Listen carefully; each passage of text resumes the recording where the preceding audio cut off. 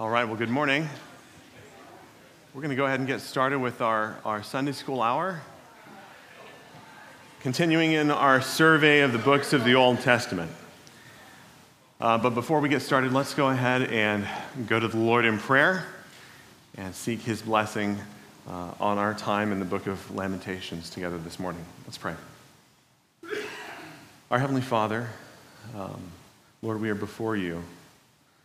And we thank You this morning that although we possess no wisdom or goodness or ability to perceive the truth of Your Scripture in ourselves, that Your Holy Spirit is promised to lead us into truth, to open our understanding. And so I pray that by the power of Your Holy Spirit, Father, You would open our hearts and our understanding to the truth that is in this bittersweet book. And we ask for the power of Your Holy Spirit now and for reverence as we approach Your holy word. In Your name, amen. All right. For those of you who've kind of gotten to know me over the years, you may know, and if my wife is here, she certainly knows, that my memory is not one of the best. It's selective. I can remember, whole operas, but I can't remember what was said to me minutes ago, and I've even, unfortunately, sort of forgotten a lot of years of my past, especially of my childhood, teenage years, and I don't remember much from when I was 15 years old, but there is one day that I remember in some ways like it was yesterday, and it was September the 11th. And I remember that day because I remember the feelings that came when someone called me and said, "You need to turn on the TV and see what's happening for yourself." I remember the sense of just devastation and despair that sort of washed over my whole family. And those images are forever burned into my memory. Those emotions will stay with me as long as I live. And because of those images and the news coverage and the eyewitness testimony of the destruction and the desolation and the ash and the stench of rotting corpses from those who experienced that day firsthand, even though we weren't there, or at least perhaps most of us were not there, we feel as if we are or were. And we remember asking the questions, how could this happen? What led up to this? And why? Why? Now, the book that we come to this morning is an eyewitness account of a national tragedy which took place in the history of Israel, next to which the 9/11 attacks almost pale in comparison. With the destruction of Jerusalem, the destruction of the temple, and the exile of Judah into Babylon. And the people left behind, the remaining widows and exiles after the siege and sack of Jerusalem, would certainly have been asking those same questions. Why? How could this happen? And what led up to this?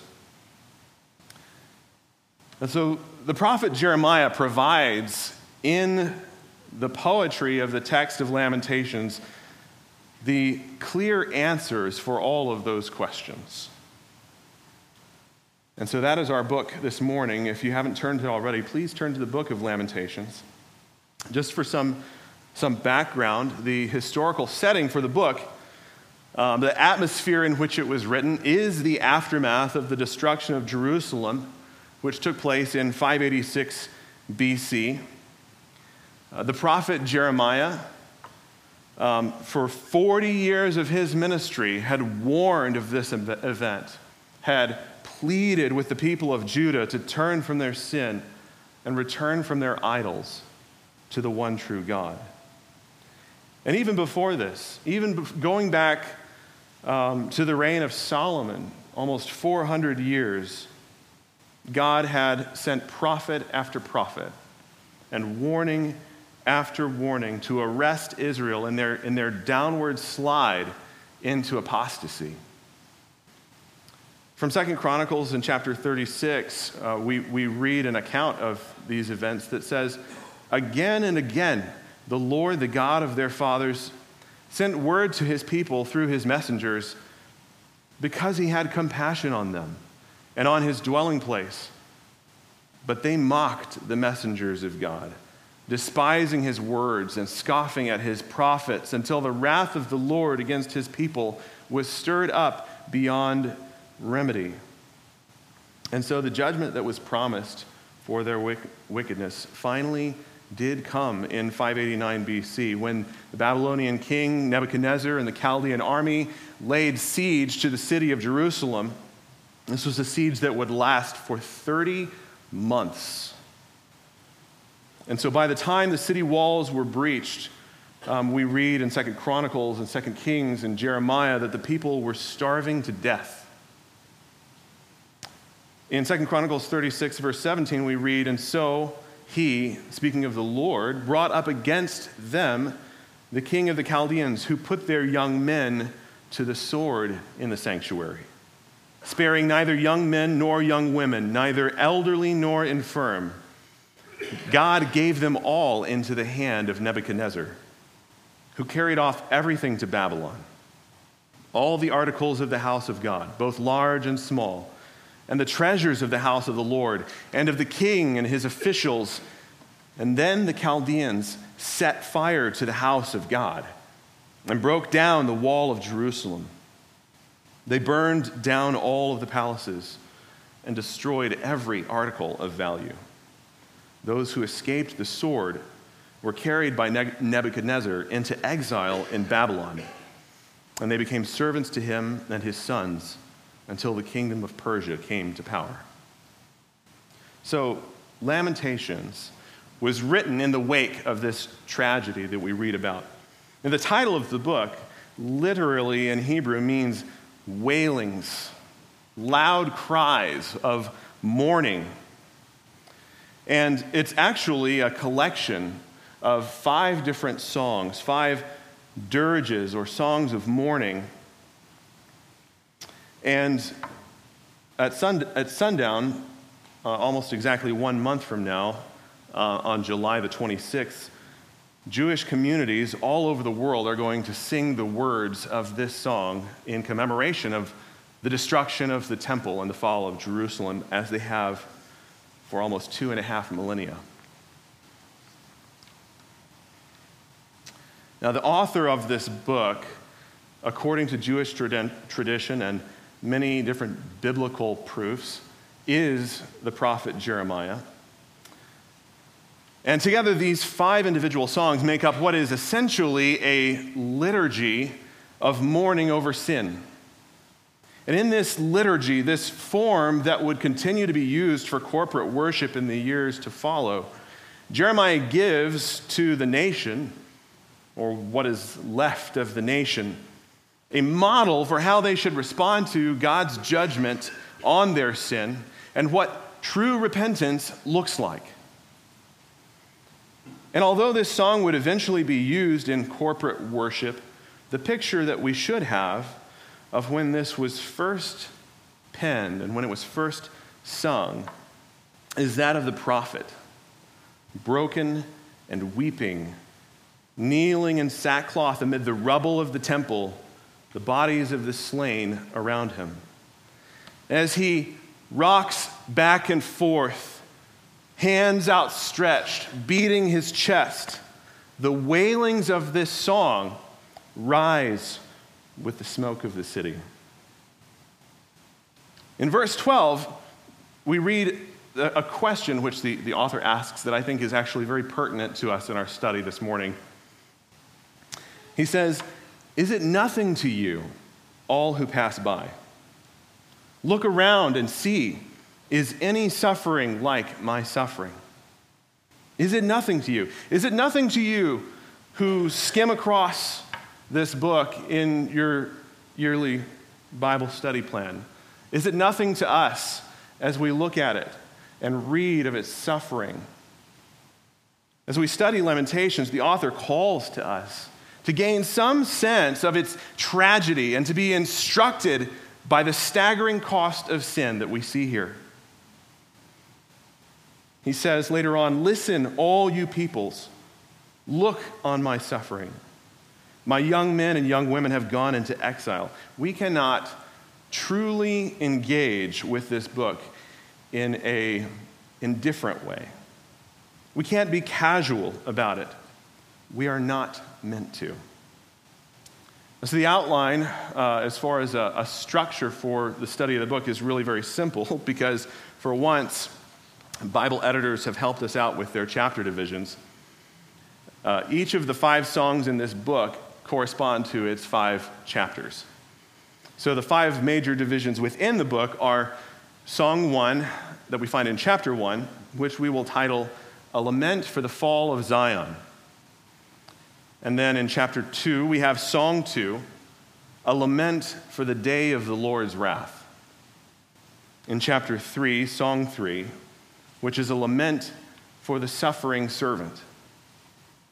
In chapter 4, we have Song 4, "A Lament for the Children of Zion." And in chapter 5, we have Song 5, "A Lament for those in exile."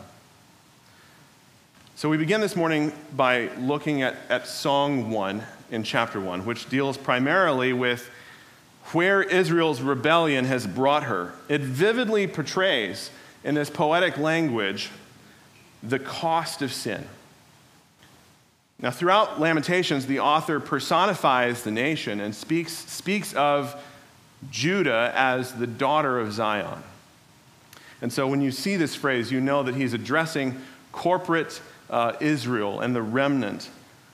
And so this dirge, this song of mourning, begins in verse 1 with this astonishing exclamation. The prophet writes, "How lonely lies the city, once so full of people." He invites his audience to take in with him the desolation of this scene. Look around, he says. The city is empty. One of the most eerie things that I remember about the pandemic is right after the shutdown, when you could drive around town and not see anyone. There's few things more unsettling than that. And this is the kind of picture that we have here, only the people are not hiding out in their homes. They're either captured or dead. Jerusalem, once so abundant with life, is now empty. She who was great among the nations has become a widow. The princess of the provinces has become a slave. So the first song and the fourth song in this liturgy of mourning, in particular, hold up to the audience these before and after pictures. The full city is now empty. She who was great is now widowed. The queen is now a slave. The one who was honored is now despised. And all of these contrasts are really meant to emphasize the stark reality, the shock of just how far Jerusalem has fallen.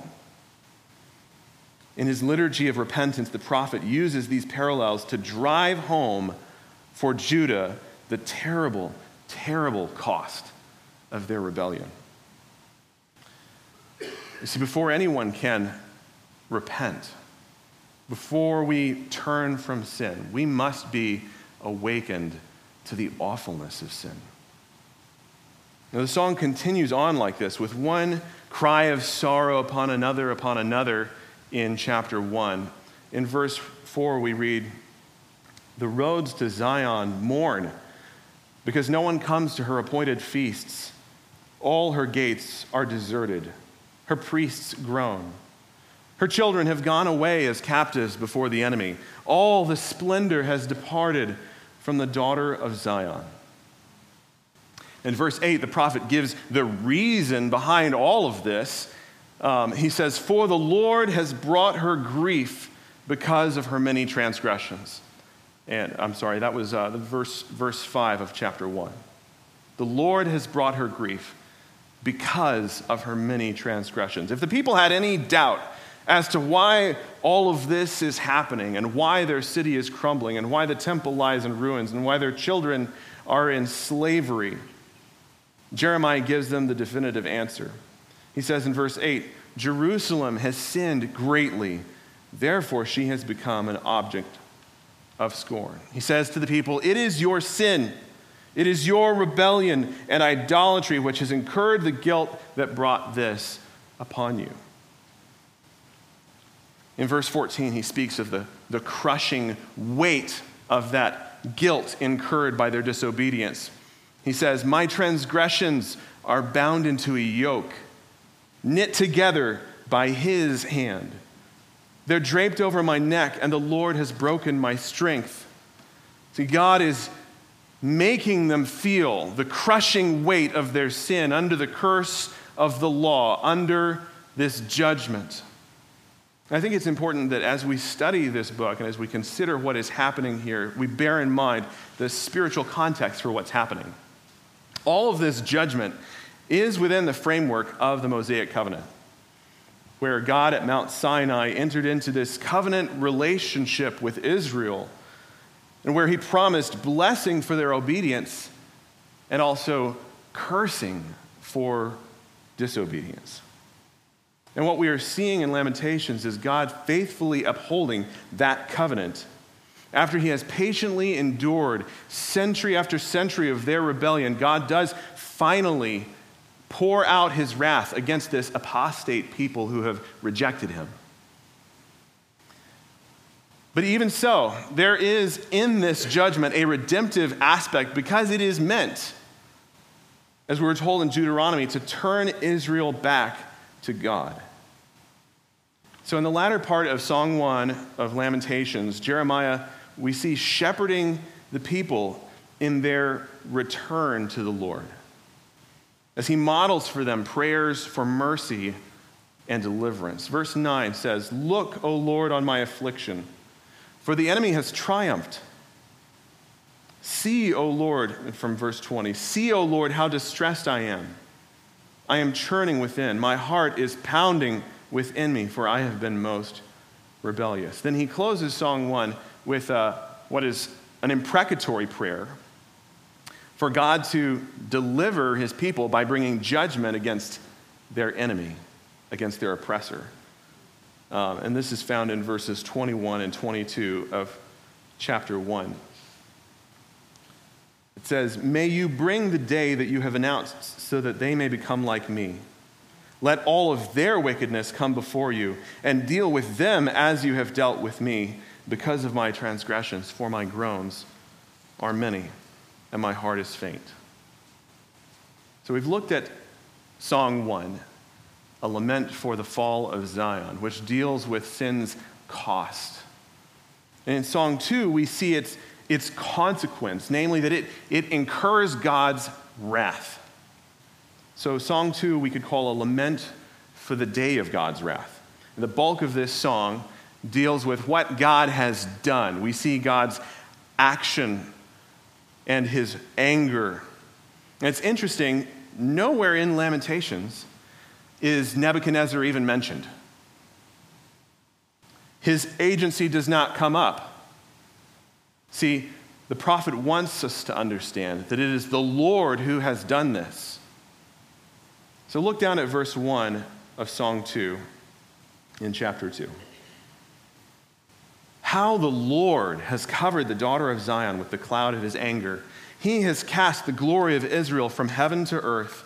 He has abandoned his footstool in the day of his anger.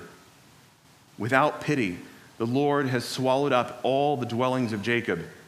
In his wrath, he has demolished the fortified cities of the daughter of Judah. He brought to the ground and defiled her kingdom and its princes. Jeremiah's message is very clear. Nebuchadnezzar may have been the tool, but the reality is God did all of this. And he did it according to his sovereign plan. In verse 17, we read that the Lord has done what he planned. He has fulfilled his word, which he decreed long ago. God is upholding his covenant. And because he is a God of wrath against sin, over and over, we're impressed with this truth in Song 2. We read of the wrath of God, his fierce anger against sin that burns like a consuming fire. A lament for the day of God's wrath. All of this has come at his hand. And the next song in chapter 3, in light of sin's cost and its consequence, we see how the sufferer is to respond. Song 3 in chapter 3 is a lament for the suffering servant. And the ministry of this chapter is so incredible because while we are not ancient Israelites, while we are not within the context or the framework of the Old Covenant, and we have this privilege of escaping the curse of sin through faith in Christ, we do still suffer for sin. And whether we are suffering for our own sin, like Israel here, or suffering for the sin of others, like Jeremiah, or suffering because we live in a sinful, fallen world, there is hope in this chapter, in Song 3. The authors very intentionally structured the poetry of the book and the structure of the book so that chapter 3 is at the center. This is the focal point and the climax of Lamentations. And here the song changes. In fact, the cadence of his poetry shifts in verse 1. Chapter 2 left us in the darkest part of the valley. But in chapter 3, Jeremiah is going to let in the light, offering hope in the midst of suffering for repentant sinners. And he does it through a personal testimony.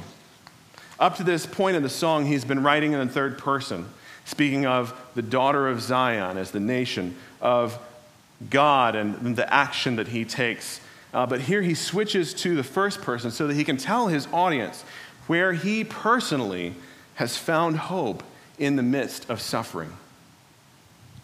In verse 1, he says, I am the man who has seen affliction. Jeremiah is saying, I know something about suffering. And he is a Reformed theologian. He's not shy of acknowledging that all of his griefs and trials are from the hand of God himself. Let's begin reading in verse 1, and we'll read through verse 16 of chapter 3.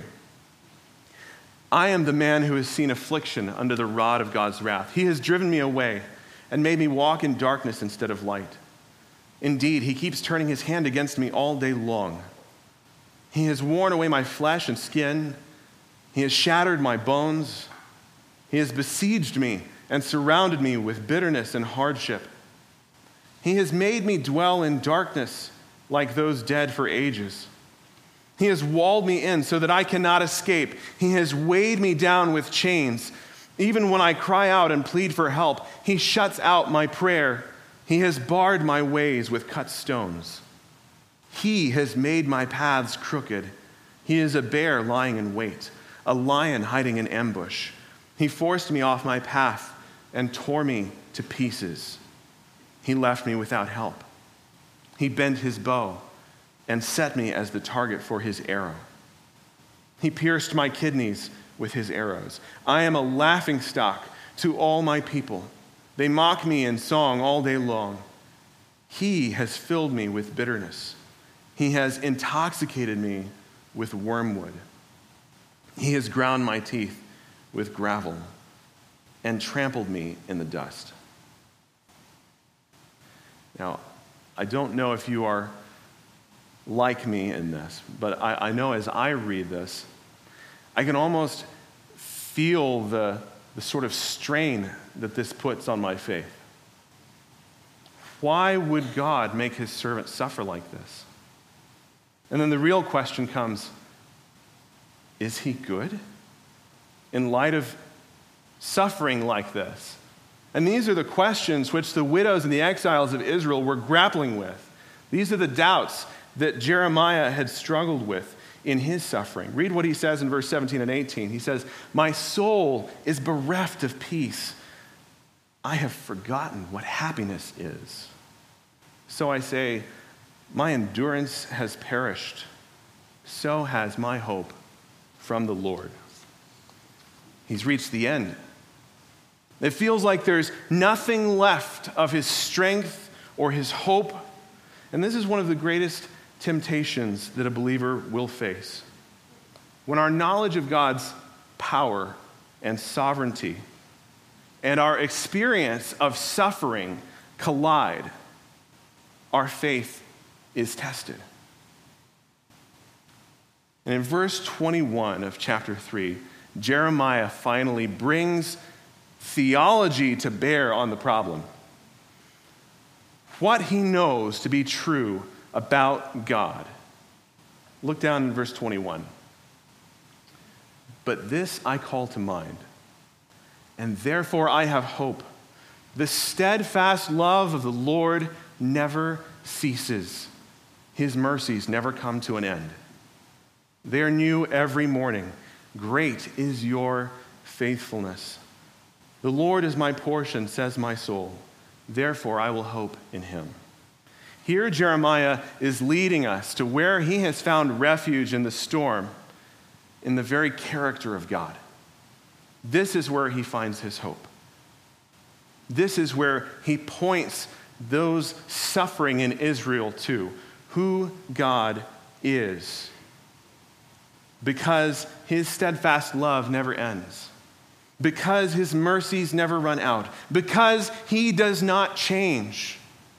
I will hope in him, says the prophet. "The Lord is my portion," says my soul. "Therefore I will hope in him." He's saying he's enough. The testimony of Jeremiah in this book is when God is all that you have left, he is enough. In the midst of trial, it is the maturity of our theology that will mean the difference between hope and despair. And when suffering comes, when our faith is tested, whether it crumples or whether it stands firm in the storm, will depend on one thing: what we believe to be true about God. "This I call to mind, therefore I have hope." In this liturgy for mourning over sin, which the prophet is providing for Israel, we've seen him highlight the cost of sin. We've seen him remind the people of the consequence of their sin in incurring God's wrath. And here we see him providing hope for a suffering people. And in the latter part of chapter 3, he continues to provide that hope as he equips those who are in exile. See, Jeremiah knows, he understands, or rather God has given him this knowledge, a burden for the faithful remnant that for 70 years in Babylon would need to be strengthened. They will need the patience to endure. People like Daniel and Shadrach, Meshach, Abednego. Now, if this song made it to them in Babylon, and I'd say the chances are very high that it did, can you imagine what a comfort these words in chapter 3 would have been to these exiles? Look down in verse 25. "The Lord is good to those who wait for him, to the soul who seeks him. It is good that one should wait quietly for the salvation of the Lord. It is good for a man that he bear the yoke in his youth." Let him sit alone in silence when it is laid on him. Let him put his mouth in the dust. There may yet be hope. Let him give his cheek to the one who strikes, and let him be filled with insults. For the Lord will not cast off forever. But though he cause grief, he will have compassion according to the abundance of his steadfast love. For he does not afflict from his heart or grieve the children of men. Our Lord is a rescuer. Mercy is close to his heart. And Jeremiah's instruction for those Jews in exile, like Isaiah's, is this: wait for the Lord. Wait on the Lord and see your strength renewed. So Song 3 closes with this call to repentance. Jeremiah says, let us test and examine our ways and return to the Lord. Let us lift our hearts and hands to God in heaven. We have transgressed and rebelled, and you have not forgiven. So going through the book of Lamentations and getting to chapter 3, as one commentator has said, it's like we've hiked up the summit of a mountain at sunset. And the trail was really dark getting here, but at the summit, it's blazing light. Now, as we read on and go back down the other side, the trail leads back down. It leads us into the darkness of sorrow once more. Song 4 in chapter 4 is perhaps the darkest. We have here a lament for the children of Zion. In Song 4, Jeremiah actually builds upon the themes of Song 1, and he continues to expand on laying out the high cost of their sin. He fills in with graphic detail the awfulness of sin and how it twists and perverts the life of Israel. And there's a specific emphasis in this book on the cost that comes on the children of Israel, on the young. In verse 4 it says, the tongue of the nursing infant sticks to the roof of its mouth for thirst. The children beg for food, but no one gives to them. Sin has a cost. And the sins of these apostate Israelites were visited upon their children through the natural consequence of going through this judgment. Song chapter 5 is unique within the book because while all of the other songs were written in Hebrew poetry form with parallel lines, this song in chapter 5 shifts into more of a prosaic form. Many commentators believe that it was written at a later date from the first four, written still by Jeremiah, but shortly after the siege and sack of Jerusalem, Jeremiah joined refugees from Jerusalem who fled to Egypt. And perhaps it was from Egypt that he wrote this song. And it's from the perspective of those in exile who are putting their hope in the Lord, who are looking forward to a day of restoration that was promised. Look down in verse 19 of Song 5 in chapter 5. But you, O Lord, reign forever. Your throne endures to all generations. Why do you forget us forever? Why do you forsake us for so many days? Restore us to yourself, O Lord, that we may be restored. Renew our days as of old, unless you have utterly rejected us and you remain exceedingly angry with us. So within these 5 songs that make up a liturgy for mourning to Israel, we've seen the author highlight the cost of sin. He's reminded the listener of the consequence of their sin. He's provided suffering people with hope And in the latter part of chapter 3, he's equipped those in exile with instruction to wait on the Lord. And here we see him in chapter 5, leading the people in repentance, modeling for them prayers for mercy. But behind all of this, with the provision of these songs through divine inspiration, we can see the faithfulness of God as he shepherds his people even through the suffering of their sin, as he leads them back to himself. And in all of its darkness and all of its sadness, we are reminded in Lamentations of the steadfast love and mercy of our God that would eventually bring about a new covenant, a better one, in which all the curse of God's wrath would fall not on his people, but on God himself in the person of Jesus Christ through his atoning work on the cross. And Jeremiah saw this day. He looked forward to it. He wrote about it. In the book of Jeremiah, I don't have the chapter written down. I think it's 39. He says, "Behold, the days are coming, declares the Lord, when I will make a new covenant with the house of Israel and the house of Judah, not like the covenant that I made with their fathers on the day when I took them by the hand to bring them out of the land of Egypt. My covenant that they broke, though I was their husband, declares the Lord. For this is the covenant that I will make with the house of Israel after those days, declares the Lord. I will put my law within them, and I will write it on their hearts. And I will be their God, and they shall be my people.